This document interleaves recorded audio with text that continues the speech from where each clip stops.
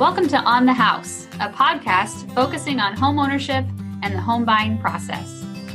On the House is brought to you by the Texas State Affordable Housing Corporation, otherwise known as TSHAC, a nonprofit that provides down payment assistance to help make home buying easier and more affordable. I'm Janelle Levesque. And I'm Sarah Eleanor. And I'm Frank Duplechain. And together, we make up the home ownership team at TSHAC and your host for the On the House podcast. Hello, and welcome to On the House. This segment is focused on insuring a home and preparing for a home loan closing, which are some of the last steps of the home buying process. I'm Frank Duplechain, TSHAC's home ownership program specialist, and your host for today's segment. And joining us today is an expert on helping home buyers through the closing process, Molly Lawson. Molly is a TSHAC participating top lender and a valued member of our Lender Advisory Council. Molly has been a loan officer for over 15 years, is an expert on Texas down payment assistance programs, not just TSHAC, and was awarded the Best Loan Officer in 2019 by D Magazine and Mortgage Executive Magazine's Top 1% Loan Officer Award, with also 30 million plus a year in mortgage transactions. Wow, that's incredible. Thank you for being here with us today, Molly. Thank you for having me. And you know, as a recent home buyer, I can attest to how important understanding the closing process can be. First-time home buyers especially need help understanding, protecting their investment, and understanding closing terms. And Molly, let's start off with the importance of protecting a valuable asset like your home. I understand that having insurance on a home is a requirement when you get a mortgage, and you have no choice whether or not you want it. Trust me, I tried everything to lower my payment, and there was no way they were going to let me get out of there without having insurance. And there are so many options for providers and deductibles. So can you please talk a little bit about the importance of insuring your home and how people can maybe better navigate the process? Sure, absolutely. Having homeowners insurance is something that all homeowners should definitely have, even if they don't have a mortgage. You need to protect the asset that you have. You need to protect yourself in the event of flood or fire or theft. You always want to make sure that you have the insurance so that if you need to rebuild, you have the ability to do so. Well, thank you for that. And, you know, it's one of those things where we all have seen situations, and we'll talk about that, where people need to rebuild and, you know, you need insurance to be there. And while doing my own research, I saw a lot of options for different type of property coverage types. So what type of insurances are out there, and why would someone need them? Sure, absolutely. There are many types of insurance that are out there. One of the types is called dwelling insurance. And when we do a loan, the amount of insurance you're required to have is the minimum replacement cost of your home. And there are multiple deductibles for each insurance plan. And the higher the deductible, the lower your payment will be. Most homeowners will choose the 2% deductible because it is generally the most cost effective. Some people will go with the 1% deductible, even though it's a little bit more expensive, because it provides them a lower deductible should they actually need to use the actual insurance. Another type of insurance that's out there are for detached structures. And the detached structured insurance covers all things that can be added to your home policy. As an example, I had a customer who owns a home in Galveston, and many of them have golf carts, and they are covered through their detached structured insurance. She sheds also are something that can be covered with detached structured policies, and that coverage may also be included as part of your homeowner policy if it's not specifically listed out. So please don't forget to notify your agent if you do have something like a she shed or a golf cart or something that's not physically attached to the property. It is something that could be included in your homeowner's insurance policy. It's not always included, so it's always good to double check. So just to clarify, if I went to Home Depot and I bought one of the sheds at Home Depot and wanted to put it in my backyard, I need to call my insurance company to let them know I purchased one? Yes, I would most definitely recommend that, because if you don't notify your insurance company, that you've purchased something that's detached from your actual home, and something were to happen to that, the insurance company is not likely to cover it should something happen to it. Well, thank you. That's very good to know. And thank you for explaining that. So now that we know about the most common coverage types, I'd like to ask about flood insurance, especially after you just mentioned Galveston. So I've personally gone through several hurricanes and flooding disasters in my life, and I witnessed how it can devastate a community. And in my past life as a banker in Louisiana, I was always heartbroken when someone came in and asked for a loan after a disaster because they found out the hard way that they may have had the wrong type of insurance or the wrong insurance coverage. So please talk to us a little bit about flood insurance, and should a home buyer get flood insurance coverage if they're not even in the flood zone? Sure. So flood insurance is a type of property insurance that covers a home for losses sustained by water damage, specifically due to flooding. Okay. And regarding if I'm not in a flood zone, should I still need to get flood insurance if I'm not in a flood zone, you think? I always say that a homeowner should always add flood insurance to their policy. And if you're not in a flood zone, flood insurance is usually relatively inexpensive and worth it. Peace of mind is definitely an important thing. And people living in unexpected flood areas of a 100-year floodplain has definitely been occurring. And your insurance agent or lender would be able to access what flood zone you're located in and be able to tell you, what should be a reasonable flood insurance policy. Yeah, it's crazy you say that with that 100-year floodplain. You hear that. I don't know why it felt like in the last couple of years you heard it more often. Places flooding that normally didn't usually flood that often. But is there anything that you could see flood insurance not covering that could cause any issues? Sure. Most people don't realize that flood insurance, it does not cover damage that's caused by either moisture or mildew, mold, and it also does not cover wind damage.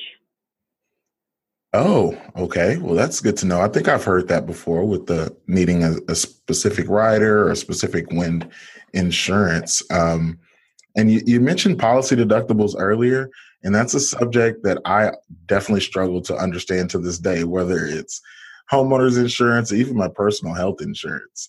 Can you please kind of elaborate on what a deductible is and why it's important to choose a certain deductible that works for you? Sure, absolutely. So a deductible is the amount of money that a home buyer will pay out of their pocket before the insurance will start to cover the amount of their loss. And most homeowners are given the choice between deductibles ranging from 1% to 5%. And then having a 1% deductible means that 1% of your home's value and damages before insurance will cover the rest. And as I mentioned, your insurance premium payment is connected to your plan's deductible. So your annual premium is higher with a 1% deductible and lower with a 5% deductible. Oh, okay. That makes sense, the difference in those monthly payments. That definitely makes sense. So thank you for going over that and the decisions that a home buyer may make along the way of choosing which insurance plan they want to go with. So let's transition into the next step of closing, which is your final walkthrough and getting ready to review those closing documents. So what is a final walkthrough? Why is it important? And what are some of the tips or tricks that you can give someone to help them out with that? Sure. A walkthrough is a great opportunity to discover any potential damage that must be repaired on your home under contract. It's also important, especially if an inspection done and repairs were needed. You want to make sure that those repairs that you requested to be completed are done prior to you going to the closing table. Yes, I definitely agree with that. You don't want to move in and find out the plumbing is still leaking and was never fixed. So what's some good advice you can give people? Absolutely. Well, home buyers must check to make sure that the home repairs are completed to their satisfaction. They should also see that the home was left in a clean and working condition, and everything that is included in the contract is included in the home. I'd recommend when you're writing your contract, you may list in your contract that you want the home cleaned by a professional cleaning company. Oh, wow. That way that ensures the home is left in move-in condition for you. And I also recommend that a home buyer, they should bring a final walkthrough checklist. Some things that you should have on your checklist would be to verifying the final repairs have been done, check for all items that are included in the sale. So if there's anything that you listed that you wanted in addition to the actual property itself, make sure all those items are there. I would definitely carefully inspect the plumbing and the bathrooms, make sure nothing's leaking. Inspecting the kitchen. In addition to the kitchen, obviously all the appliances, you want to make sure they're all working in proper order. I would turn on the heat and air conditioning units and test to make sure that it's heating and cooling properly. And I would do an inspection of the outdoor faucets and the exterior of home. Make sure that there's not any cracks that have taken place. Since you initially viewed the property, I would turn on all the outdoor faucets, make sure that they're all providing water like they should, for sure. That's actually something, I'm glad you said that.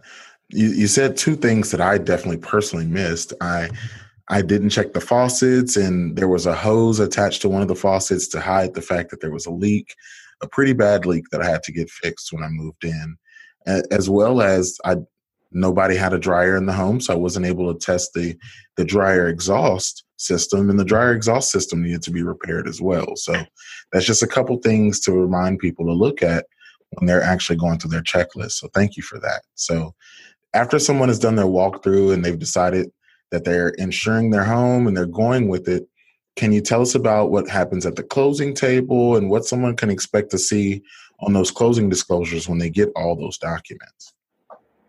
Sure. So home buyers, they will get piles and piles of closing documents and information, and I find people see it all as overwhelming.